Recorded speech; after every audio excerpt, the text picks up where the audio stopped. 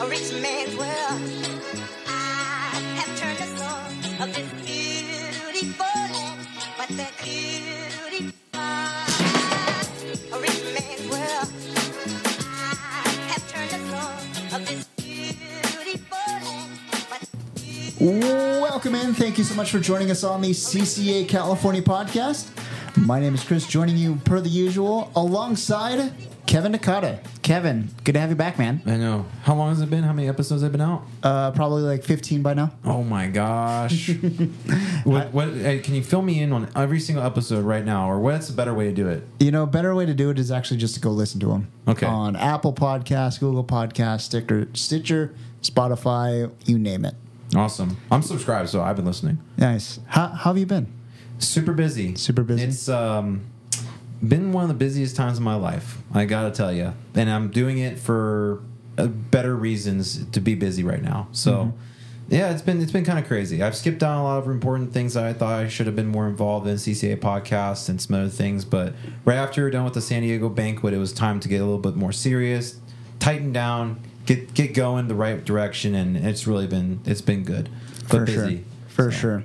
It's good to see you, man. Thanks. Seriously. Thank you. I've gained a few pounds since then, so. So have I. So it's okay. Awesome. Guys, before we get started this week, make sure to go follow us on Instagram at CCA California.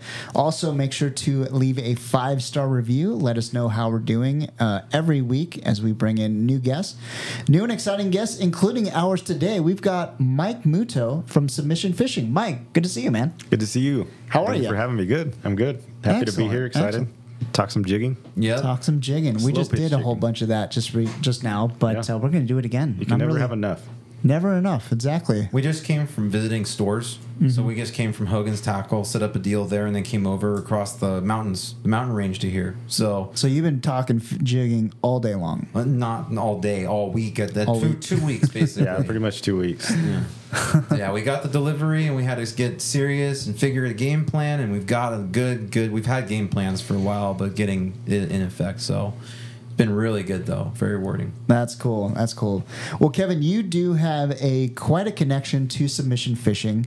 You rep them. I'm a sales rep for them. Yep. So, my job is to go out there and find accounts that want to carry the product and then believe in it and trust that it's going to move. And we move it. We're going to make sure that people know that it catches fish. And we've been Muto's actually been historically in charge of creating an archive of all the fish catches that he's done species wise. It's a huge range. It's from spotty bay bass all the way up to tuna.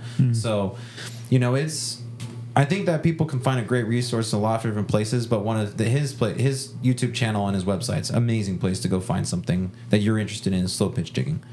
And Kevin, you've made a believer into a lot of people out there too.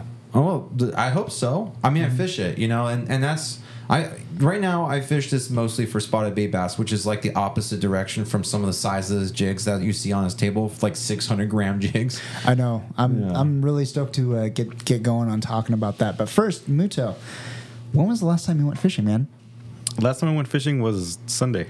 Sunday. Last Sunday. Good yeah. for you. Yeah. Way. I try to get out there once or twice a week. Otherwise, I got a newborn.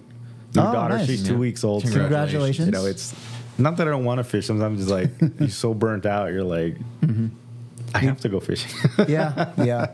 I figured after a newborn, having a newborn and all that stuff, you'd probably sleep is probably up there too. Yeah, so I'm down from like 2 days a week to like 1 day. I try to get out every week. Okay. Sure. Yeah. I mean, 1 day a week's still not bad. Yeah. I'd kill for that for sure, Kevin. And he's kayak fishing and he's boating, so imagine like the variety. He has the ability to go and do all sorts of different kinds of fishing. And what kind of boat do you have, anyways? I got a Rima Yellowtail 2022 Sea Chaser. Yeah. Yellowtail edition. Yeah.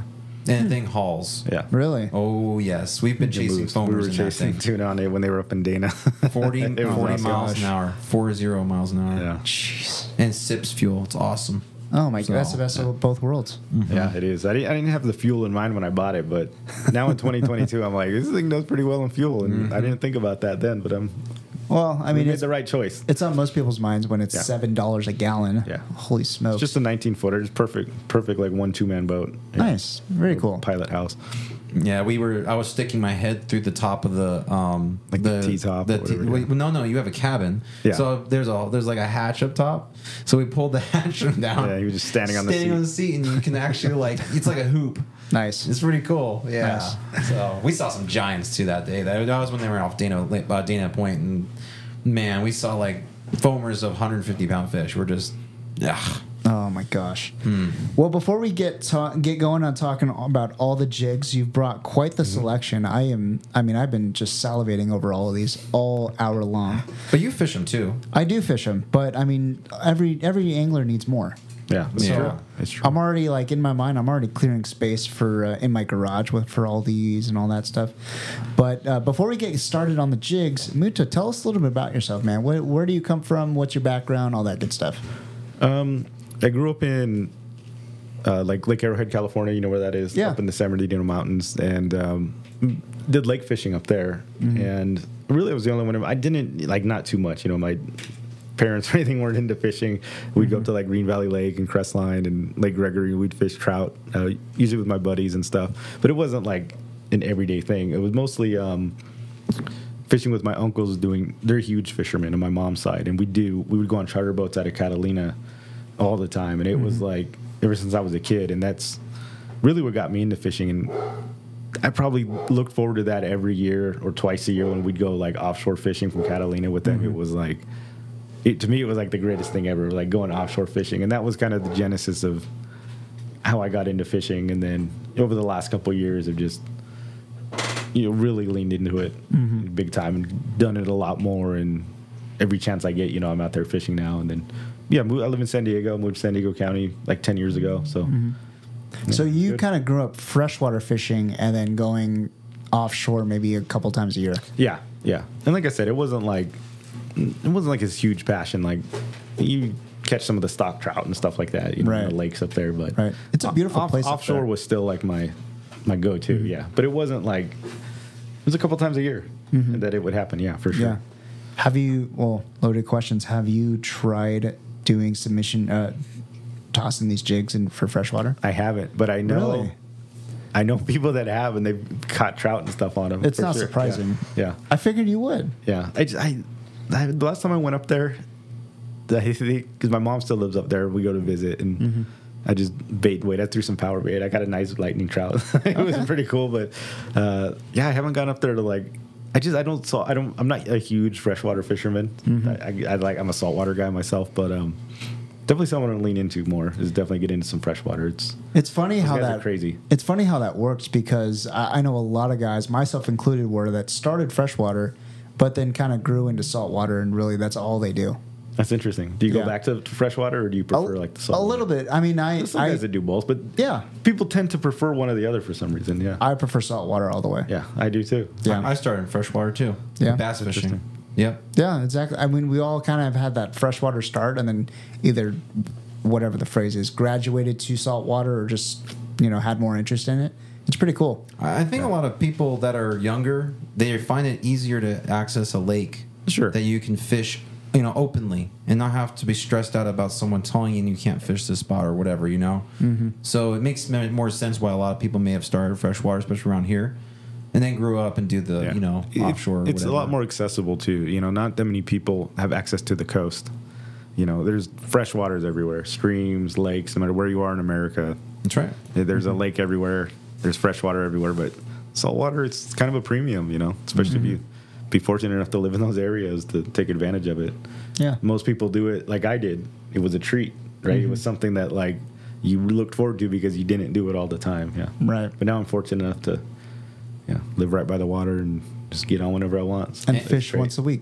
Yeah. And then have a product that you have a vested interest in to go get bid on. Yeah, now I just fish my stuff. Yeah, so let's talk about that. So there's all kinds of jigs, slow pitch jigs from 20 gram all the way up to freaking 600 gram. It's absolutely crazy. Freaking 600 gram. Yeah. That's right. Yeah, we should create a hashtag on that. Yeah. Freaking 600.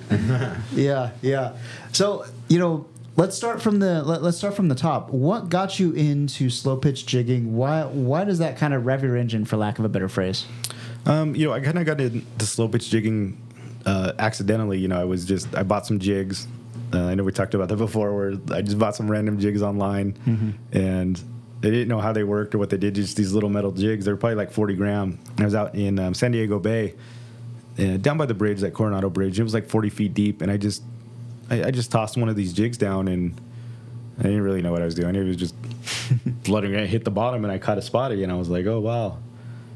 That's weird. And I kind of paddled somewhere else, and I tossed one down, and I got bit again. And I was like, wow, like that's crazy. I've never heard of anybody catching spotties on these things, like vertically. And then that's kind of where I became obsessed. Like I went home, did the whole internet thing, and what is this? What are jigs? And I came up, I didn't even know it was called slow pitch jig. I'm like, what is it? What are these jigs I'm using? What is the terminology? And then it really started fishing spotties, and then we started vertical fishing docks.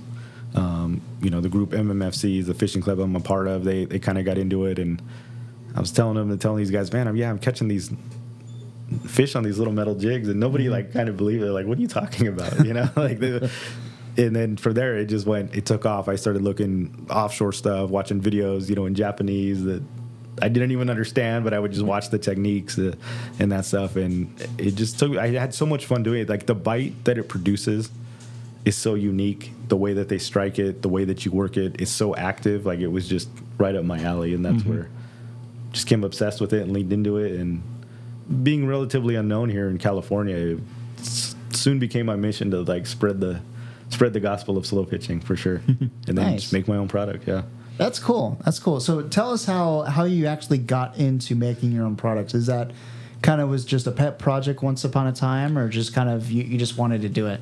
Really, it was born out of necessity because we were buying other brands of jigs, right, like shore casting jigs and stuff. But what we were doing was, at this time, primarily fishing like spotties, right, and vertical fishing at the docks and stuff. But we were modifying existing jigs that were out there. A lot of them came with like treble hooks, and stuff like that. So we were taking them out of the package, but we were having to modify these jigs to fish them how we wanted to fish them. There were shortages of them. We couldn't really find them. I'd go into stores and be like, hey, you guys got these jigs? And they didn't know what I was talking about. I'd be like, you guys got slow pitch jigs or micro jigs? They're like what's the... What is that? Yeah, what is that? We don't really know. So, I'm going to make them myself. I'm going to make something that we can fish, something out of the package, made for California, made for our species, really any predatory fish, but something that was geared to our group specifically, and then branched out from there. So it was more out of necessity than anything. I couldn't find it, and I wanted something made that was just badass. So you definitely have, slow pitch jigging in your brand. You've got 5 different, I guess, categories of slow pitch. Yep. Run down the list for us.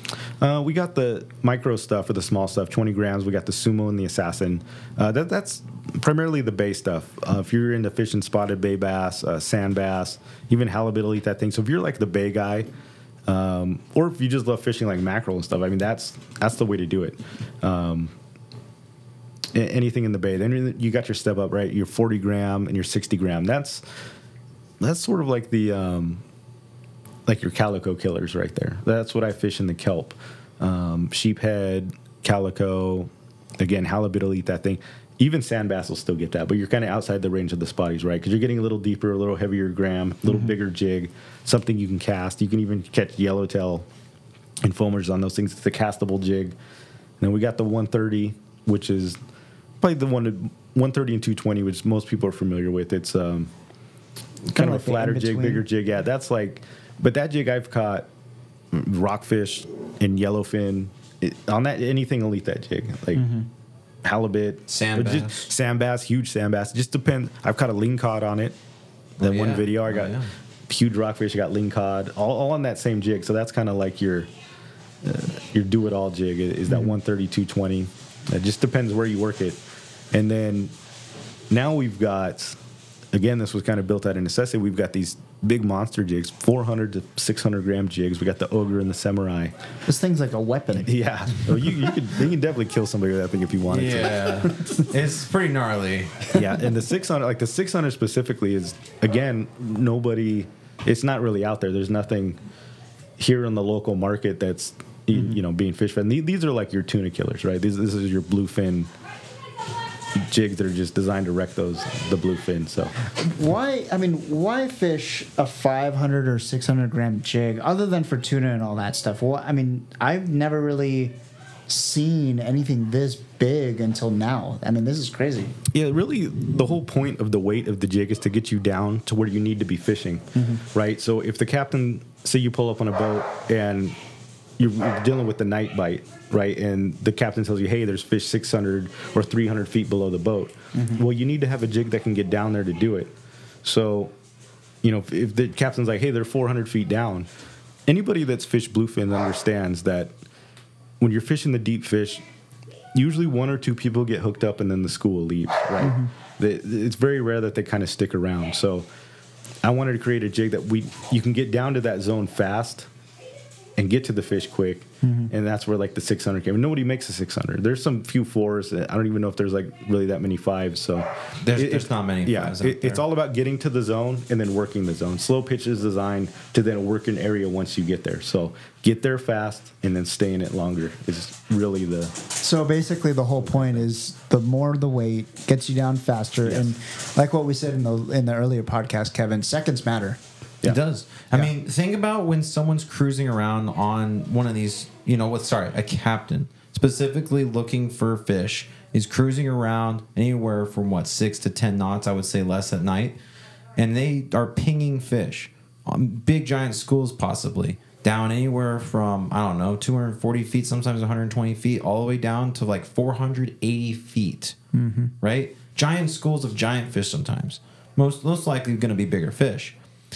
If it takes you 45 seconds to put a bait or jig or bait in front of that fish has probably moved out of the way already. They move so fast. Bluefin moves so incredibly fast. We all know that.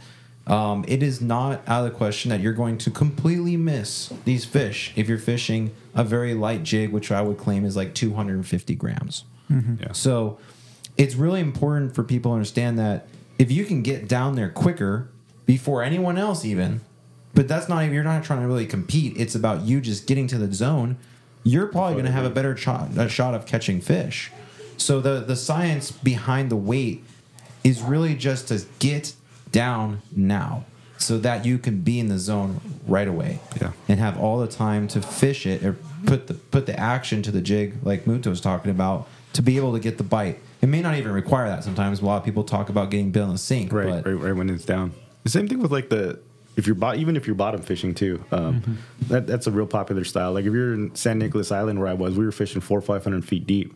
Within the last couple of years, we can fish 100 fathoms now, 600 feet. So take advantage of that. But it was so windy. This was a couple months ago. Even that wind just didn't let up. Oh, we kind of still not letting. Yeah, we kind of caught like a break where it wasn't that bad, but it was still windy.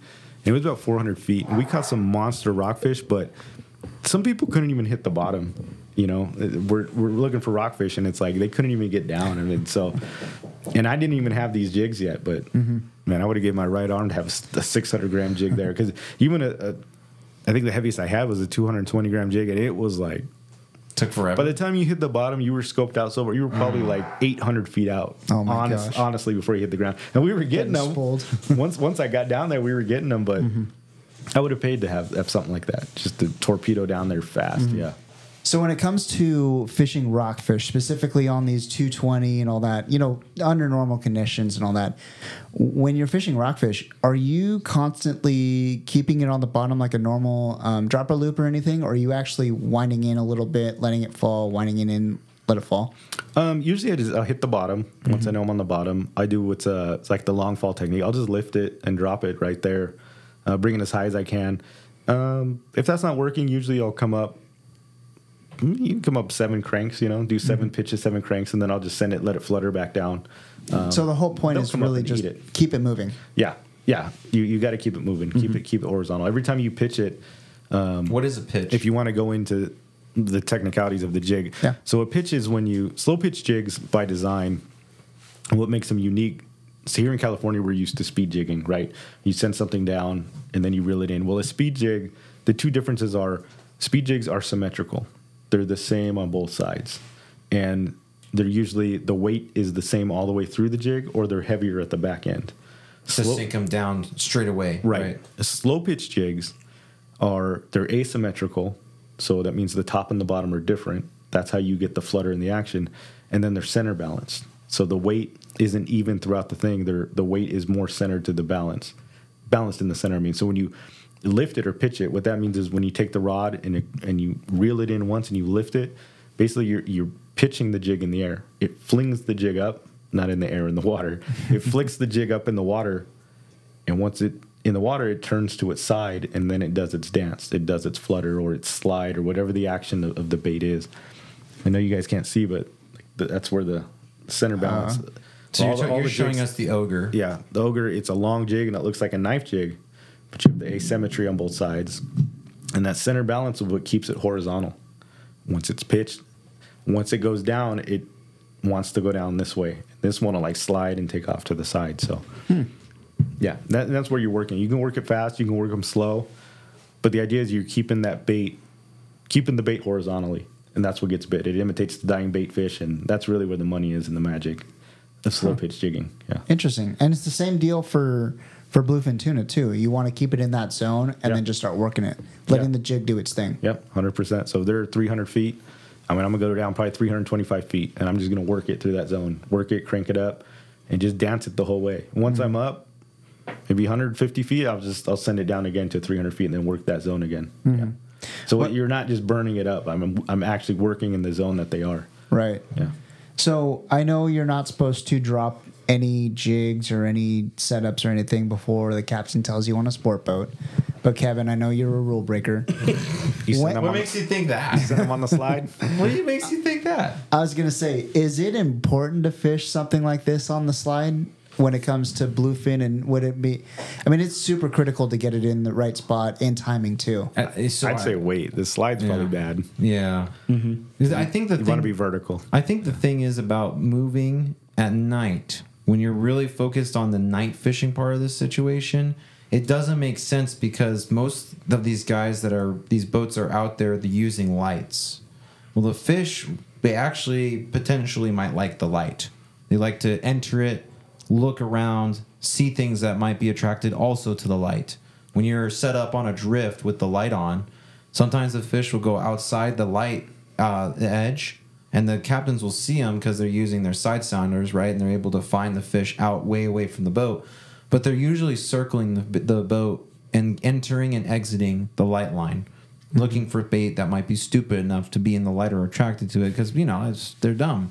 A lot of these fish are dumb. A lot of these squid are dumb. There's a lot of squid that comes up to a light, right?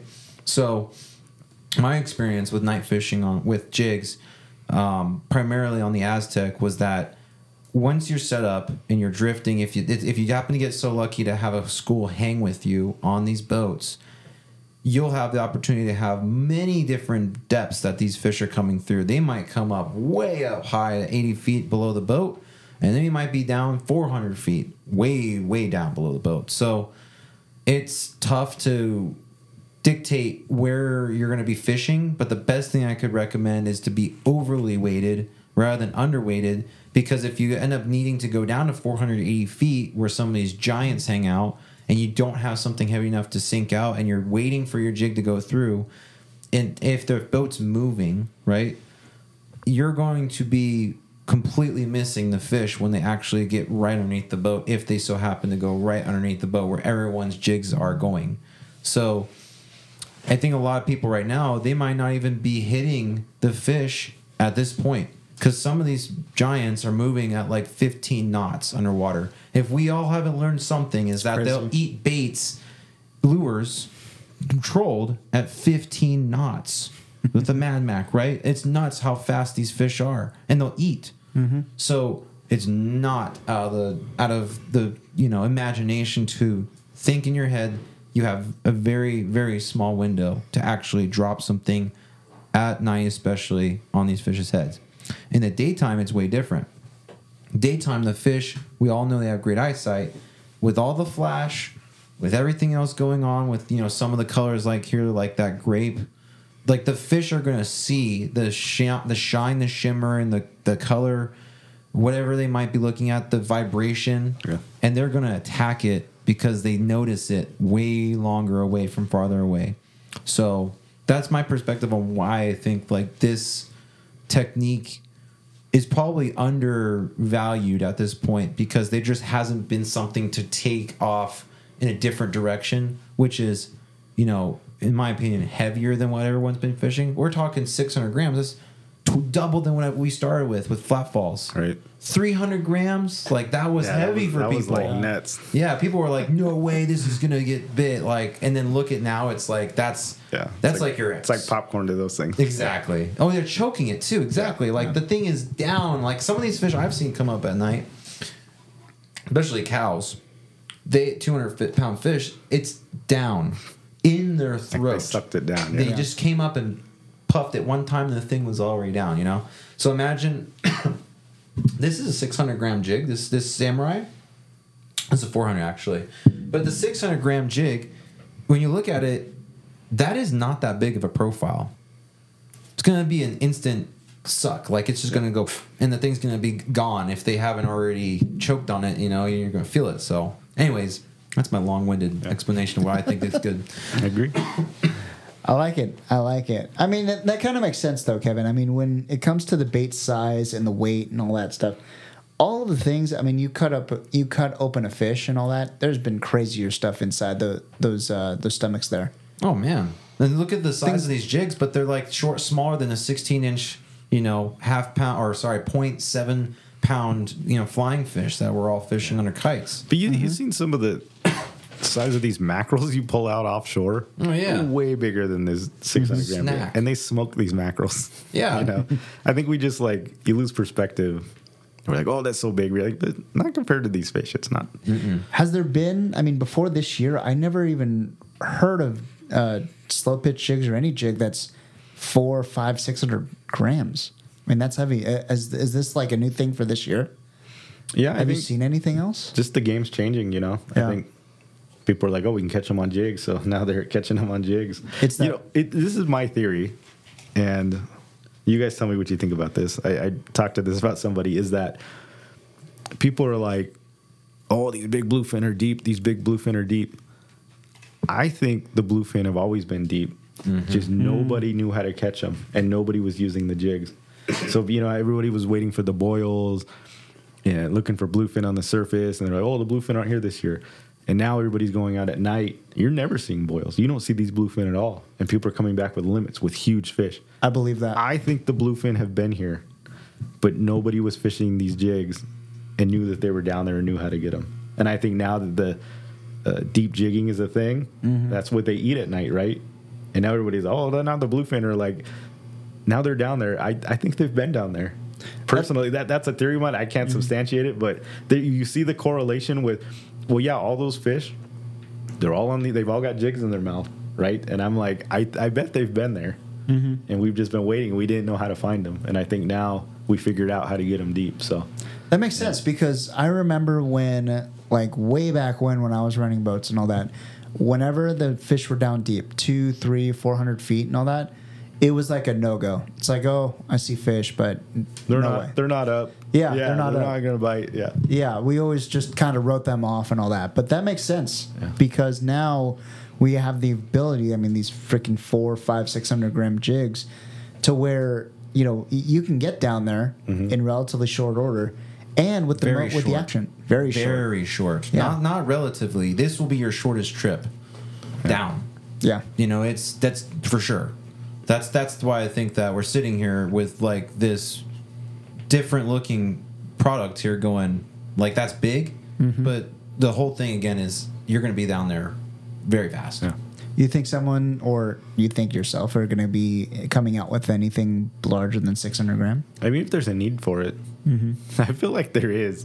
I do too. If they're smoking these 600s, why would you not want to get down there faster? If you keep sending something bigger until they stop eating it. If they're going to eat something bigger, then yes, they'll throw something heavier to get down there faster. We haven't hit the apex yet of the We're going to find out. I think you have to convince people to use something unorthodox, right? That when people see these jigs and these big jigs, you're like, it's new, and people don't.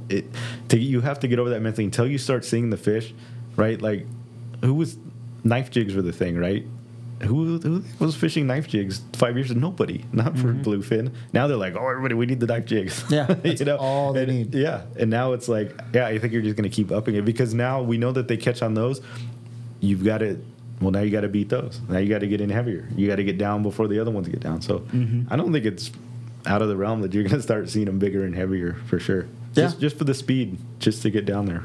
Just think how long it took for people to pick up on spreader bars. Yeah, that's true. It's crazy. Yeah. That's been used for many decades over on the East Coast. And stick baits and poppers and things like, flying fish and kites. That was already like around way back then, but that took us a long time to get back to. A while it took to get back to, and Almost 100 years. yeah. So we're dealing with stuff that's all new to us, but the fish don't care.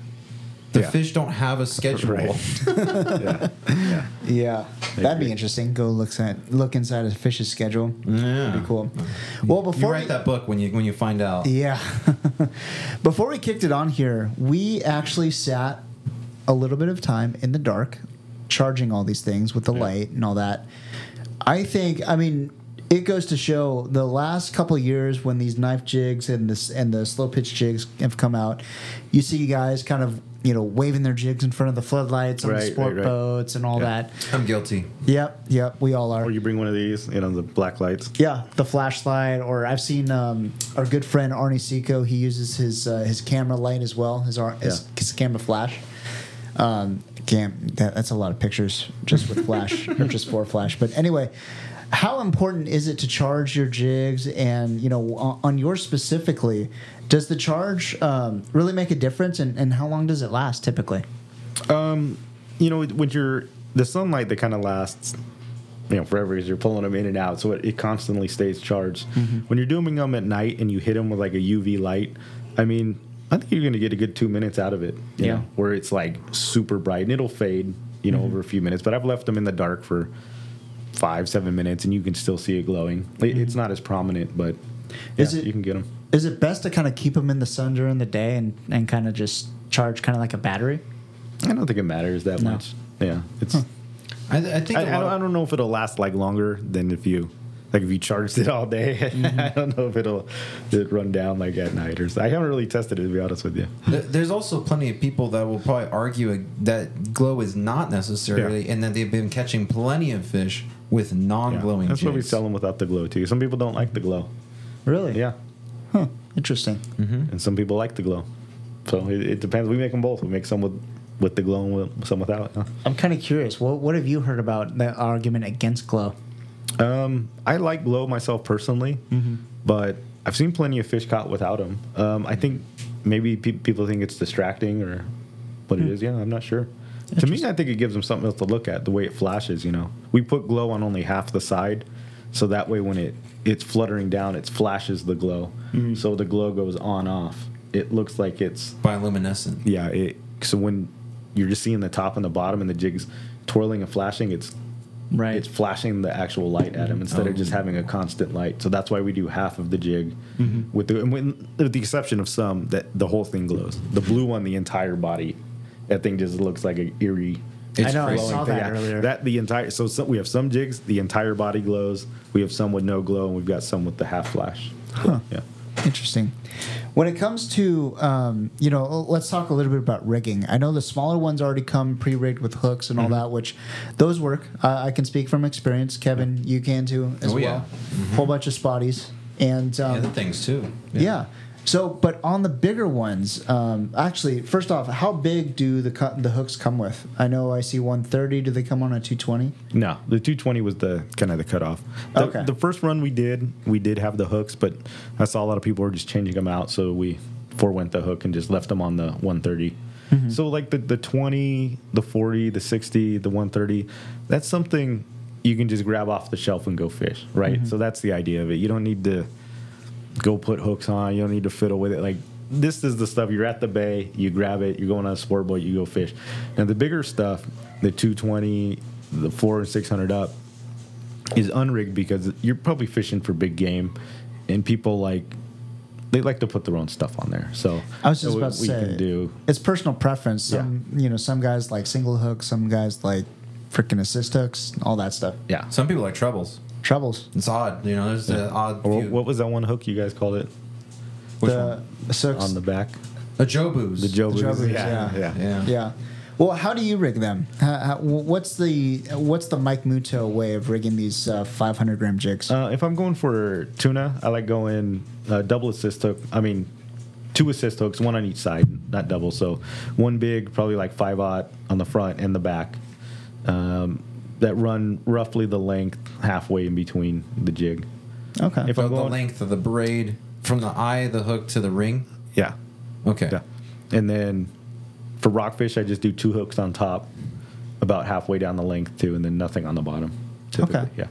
So when it comes to for just speaking on this 500 gram jig, for example, you're not doing a single J hook. You're putting kind of like a piece of braid right there, and then getting it to halfway across the jig. Yeah, exactly. Okay. Because So- as it swings, you want it covered. Because the difference with slow pitch jigs as opposed to knife jigs, the knife jig kind of goes up and down. Slow pitch jig goes horizontal, and it swings and rolls each way.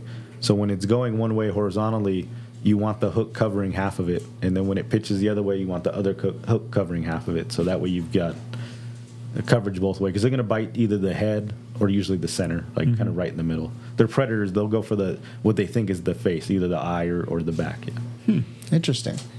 And same deal with this guy right here too, the 500 Yeah. gram, the slow pit, Yeah. The slow samurai. down. Samurai. Thank you. Same concept, same thing. Yeah.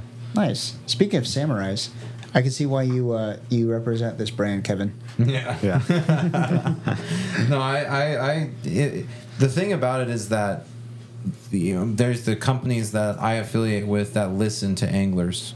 That's something that's very appealing to me because in the ever-changing landscape we have in the tools we can have access to nowadays, it's really important that a company can modify or change or upgrade or do something to make it more relevant.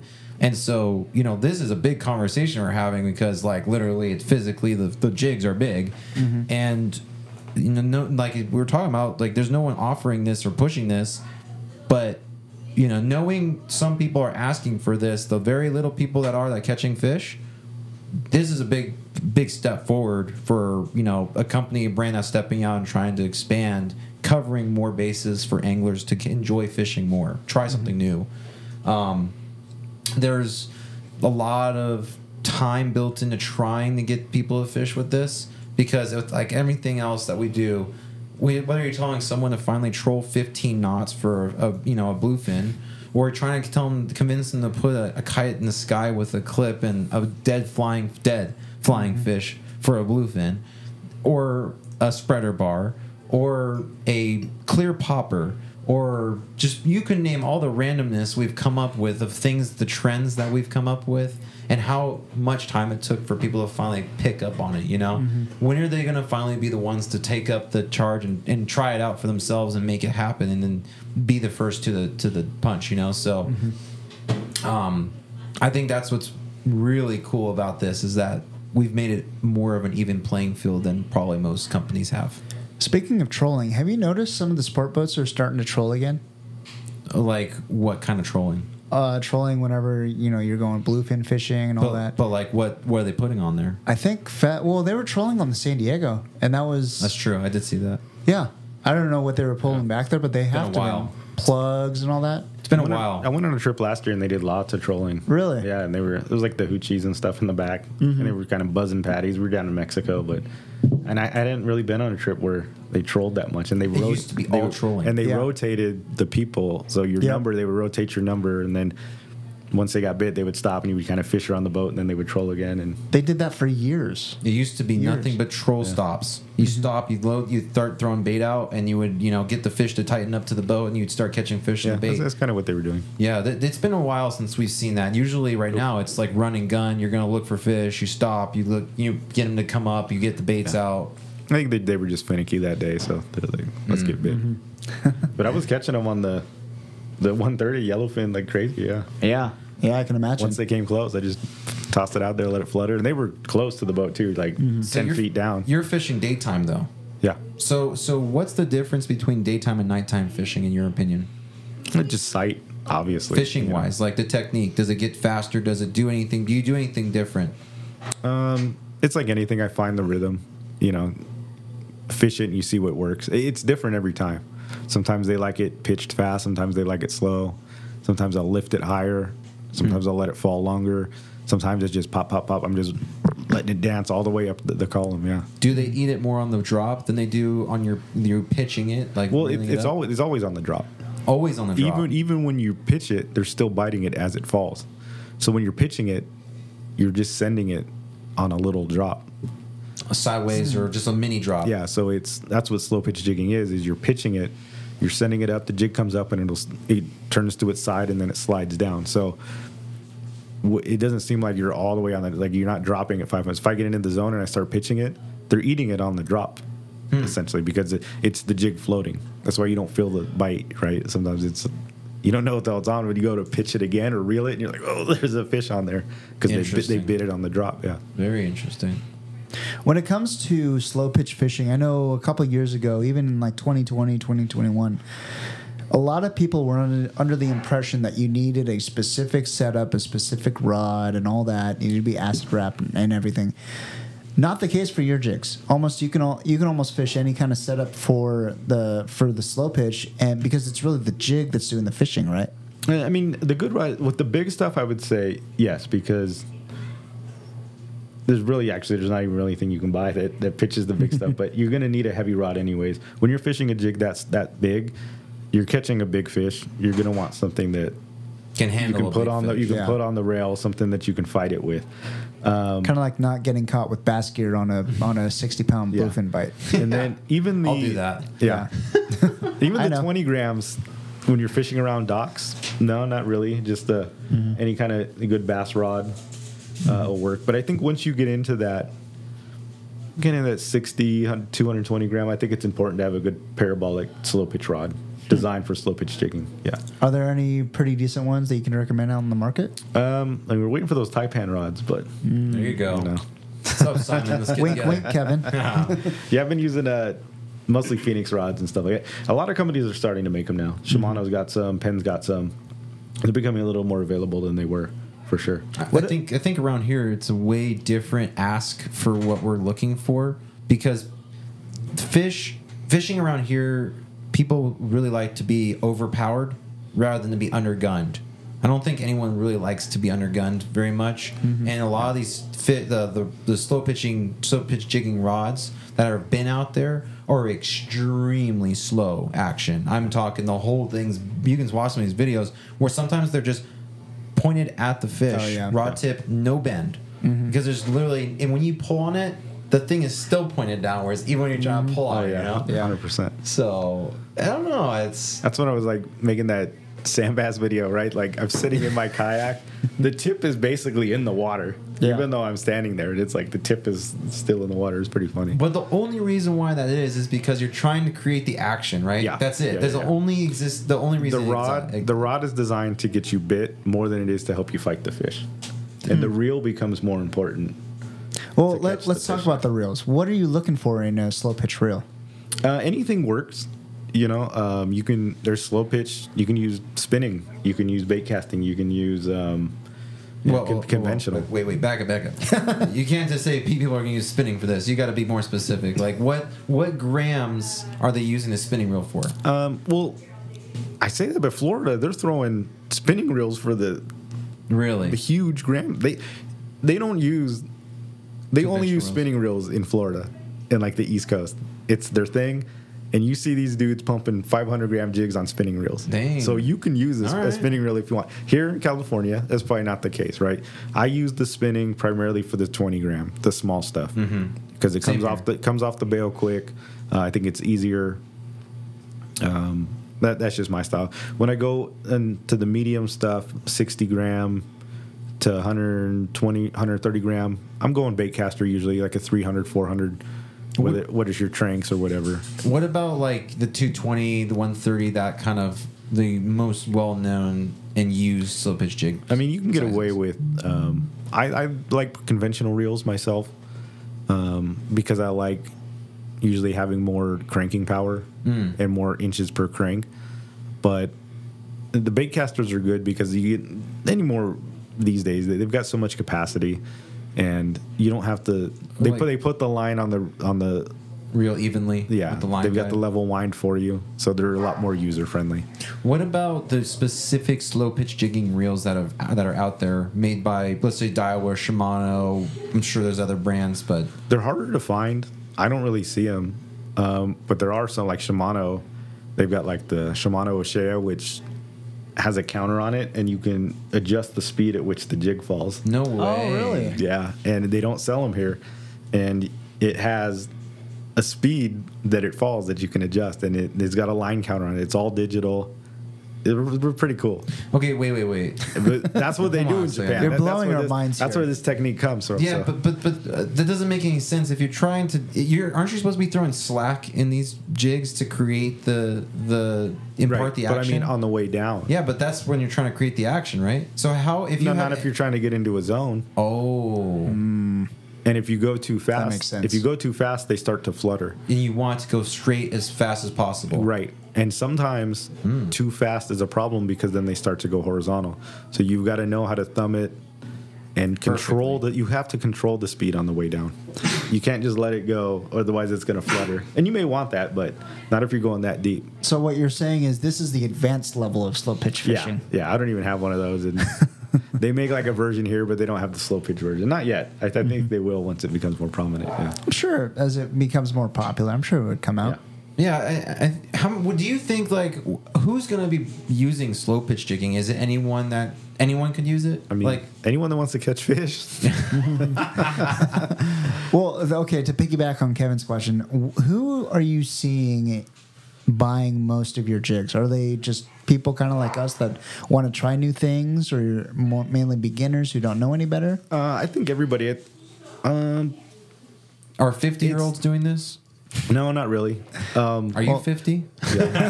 Oh my! Are you 50, Chris? No, We're still no. old, though. We're still We're old. still young. Yeah, like I went into. I did a seminar for some group, and they were older gentlemen, and I asked, who here's her slow pitch jigging, and not a single hand went up. But I was excited about that because I'm like, Yeah. we get to talk about it. I mean, that's why I'm here. I'm here to evangelize the slow pitch jigging. But Yeah. I think people try it, but then once they get bit, they're hooked on it. Mm-hmm. And I think once they see that it works, it's like they're believers. It's pretty crazy. But I see everything, spotty fishing all the way up to tuna. I think if you like an active style, Mm-hmm. it's the way for you. If you want to wait and bait, it's probably not your jam. Mm-hmm. But if you like active fishing and you like to control the action and kind of have like some say in how you caught the fish, I think it's a good.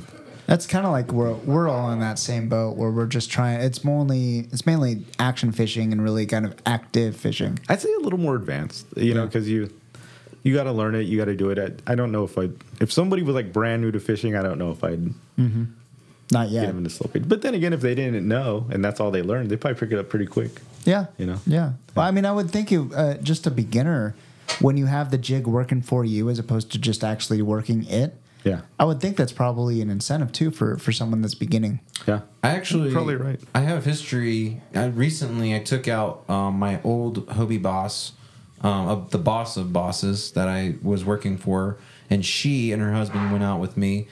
Ruth's not really the most fishiest person that I know that can actually throw like an iron or anything like that. She's Sorry, she's Ruth. hardcore, but she's not that hardcore. You know what I mean? So I gave her a slow pitch rod. It was on an Assassin. I'd start with the Assassin, then went with the Javelin, and she did it. She, for her first time fishing it, we were fishing 200-some feet, and she was able, because it's so easy to do. You're down, and you just got to wind and move the jig up, and you can make it whatever you want. But it's not like you have to. First of all, you're not casting, Yeah. so that's a big deal, right? I think in the pantheon, like casting's hard, and I It can be didn't really take that into account. I think probably live bait's the easiest, and then probably slow pitch jigging's up there. Yeah, if you can cast, I know people that still can't cast irons and yeah, reel them in at the right speed. That's no Yeah. joke. Surface irons is like it's definitely it's easier than that. Yeah. Yeah, surface irons is a very specific technique, Yeah. but that slow pitch jigging is so vertical most of the time, right? If not all the time, it is beneficial for someone to like. If they've never tried it and think it's hard, I would say it's probably one of the least hard things that you said. And you can make it as hard as you want because I cast these out. I take a 60. I'll bomb that thing in the Hoyle like 100 yards. Oh, yeah. You know, and for short fishing, and I work it back. And same with short fishing. It's more coverage. I'll cast it and work it, yeah. And then, but still, you're popping it, letting it work through the zone, and you get smacked all the time. So when you want to go more advanced, cast them and work it horizontally. Nice. Well, I mean, when it comes to fishing these guys and all that, fishing these jigs and everything, you have quite the YouTube channel where you kind of show, I mean, people can watch you fish, but you're also doing how-to videos on how to fish them. Yeah. So you guys, you're interested in seeing it, you can check out my YouTube, Submission Fishing on YouTube. The whole channel I designed was to introduce this technique to people. Nobody was doing it. Not to sell products, but to just show. I didn't even have products at this point.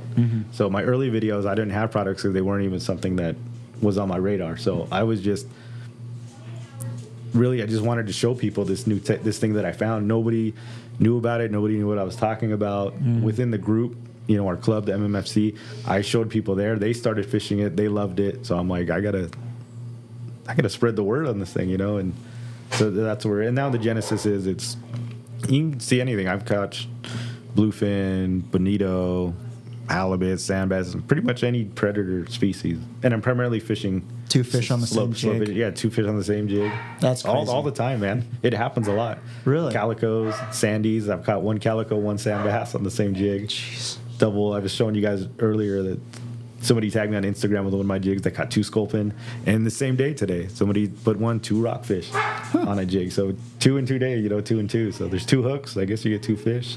Yeah. Oh, I mean, that's a good way to doing that, Kevin. Yeah. 2 fish, 1 jig, man. You can't complain with that. One thing I want to say before we all forget to mention this: when you're fishing rockfish, it's really important not to fish 3 hooks.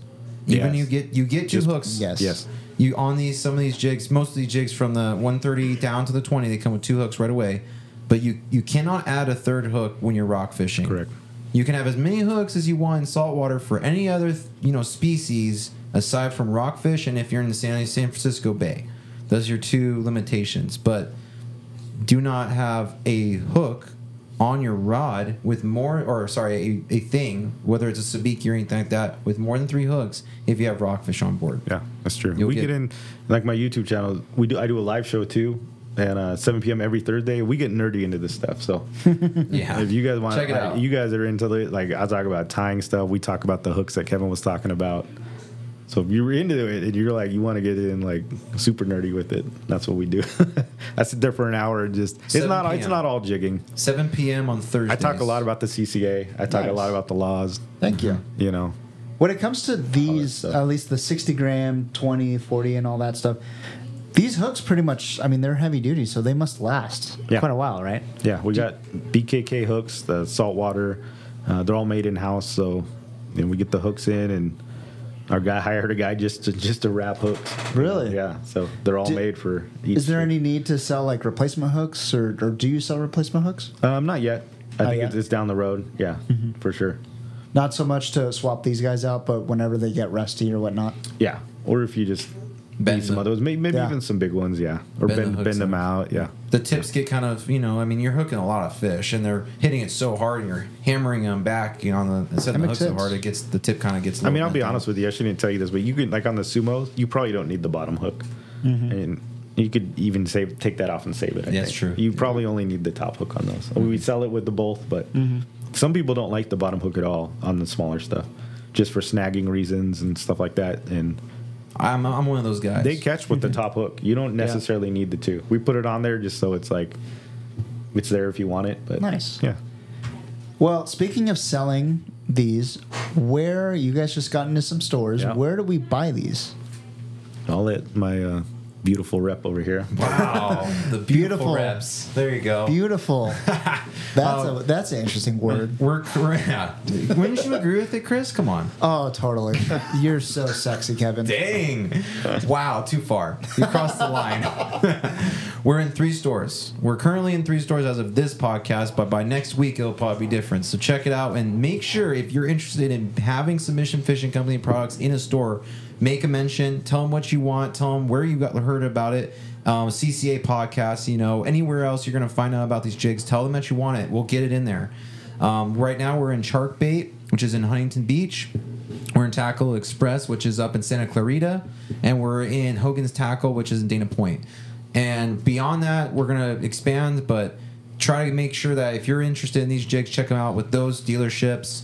We're thankful for them to take on, trying out something new. Obviously, slow pitch jigging is just starting to really take off. So we're excited to be in that space. And I'm sure that when you see these jigs, you're going to be impressed with the look.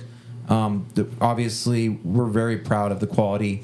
The paint jobs are amazing, and the clear coat that's on there is for sure. is very good, and very excited to see some people take off with this and really find their own doing this. So, we're gonna take a picture of all these jigs and we'll post it for sure. But this is a colorful table right now, man. And some of the names on these things, man. Ogre.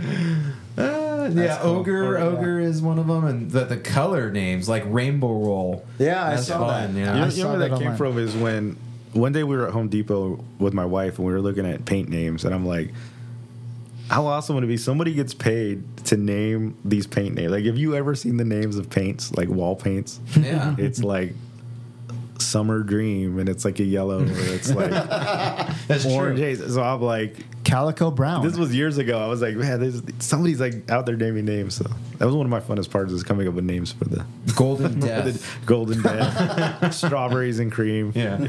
Cherry Bomb, Which is the red. Yeah, it's a red and glow. Mm-hmm. That's one of your new colors. That's definitely one of the most interesting ones, you know. And for sure. there's a color for everyone. There's a blue, Yeah, pretty much orange, yeah. yellow, gold, There's cool. rainbow. Rainbow. Yeah. And then the confetti. Yeah. Confetti's pretty cool. So there's a bunch of different options for people to come and take a look and We got glow, no glow, some, Confetti cake. they all glow. Yeah. upgrade. I'm hungry. You didn't feed us today. Oh man, this has been cool, man. Thank you so much for coming on. Yeah, This thanks is for having me. This Yes, is thank you. It's fantastic. I listen to you guys all the time. So. Oh, thank you, man. I appreciate that. Before we get going, though, any new and exciting things we need to be on the lookout from Submission Fishing? Any new upcoming episodes? All that good stuff.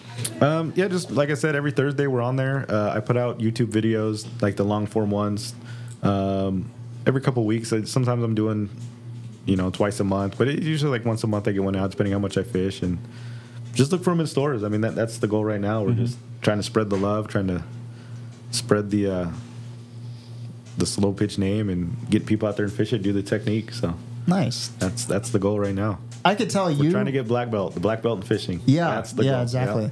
Yeah. I can totally tell, and Kevin, you could probably tell too, where it's not so much selling products for you; it's about getting the word out on slow pitch fishing because you believe in it and that Yeah. much. Yeah, that's where it started. Like I said, I didn't start this selling jigs. I started it to get the name out for slow pitch jigging, and then it just kind of evolved. Like I couldn't find these, so I'm going to make them for us Californians and beyond. So yeah, it wasn't about selling jigs at first. I can already tell you're going to be a pioneer in slow pitch jigging. That's awesome. I believe it. Yeah, he already has a lot more. As far as Bay, he's probably the most insightful on getting this done. Like this is something very different. It's very different. And if I was to give any recommendation for a jig that you need to buy for the Bay, pick any one of the Sumos in 20 grams and have a great time. Yeah. Casting, vertical jigging on docks, have a good time. That's pretty much my favorite one. And the 20-gram Assassin. And But in Sumo the fall, when we go back to knife jigging at night, I'm going to pick up one of these 500 gram jigs. Yeah, You're gonna be a 500 ogres. dude. Yeah, why not? towards the 6. I'm gonna be a 600 Six? dude. Oh yeah. Do we have a 6 here? Yeah, Let me see that's it. right here. There's the jumbo. That's the biggest one that Submission Fishing makes right now. Okay. What Michael, do you think? I'm telling you right now, I need a jumbo. Really? Are you gonna fish Everybody it? needs one. Yeah. What color are you gonna get? I like this color. This is the Rainbow rainbow roll. Yeah, roll, right? rainbow roll. Yeah, I like that one too. Very popular. I like color. it because of the colors, but I also love rainbow rolls. Yeah, that's why we got it, man. You're gonna go catch your own. yeah, now it's you can make your own. It's the same reason why I only primarily fish mint jigs. I love mint and chocolate chip ice cream. There you go. So true. Muto, this was awesome, man. Thank you so much for Thanks coming having on. me on, dude. I appreciate it. Absolutely, we'll Good have to get you back on after the season once we're all, when we're getting slow pitch jigging out. And I know I'm going to start using it way more often than normal. So this is cool. Yeah, whenever you need me, I'll be here. Heck yeah, awesome. Yeah, thanks for If it's for the cause, if it's for getting people out fishing, I'm all about it. So Yeah, that's what it's all absolutely. about. Ultimately, is getting people out fishing. For So, sure. If it's a new technique that needs to do it, that's what we do. Heck yeah, for sure. Well, speaking of the end of the year, we got to get you out on our toy drive December 10th Yeah. at BNS Brewing. We'll be there. Heck yeah, awesome. You gonna be there, Kevin? I'm gonna be there. You're not gonna go fishing? No, Nice. December 10th. Unless there's gonna be. There's always the unless. Like I don't know, but I'll be there. I'll be there December 10th. Sweet, Planned sweet. it far enough ahead.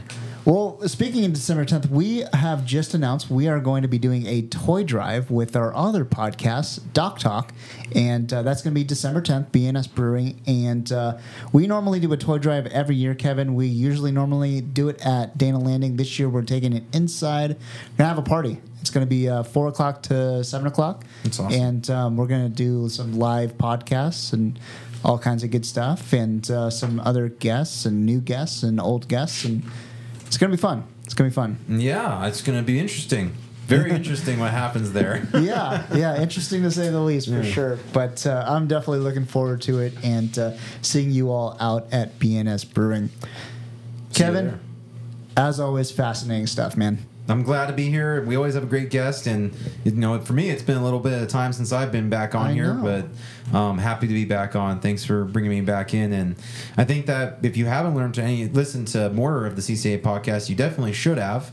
There's a whole archive on Spotify, and where else can you find? Spotify, Stitcher, Apple, and Google. I just use Spotify. I love Yeah, it. But Spotify's cool. make sure you also get subscribed or sign up for mailing lists and be able to get informed when the new episodes come out. And always there's going to be a great guest there with some information. So make sure you studied up.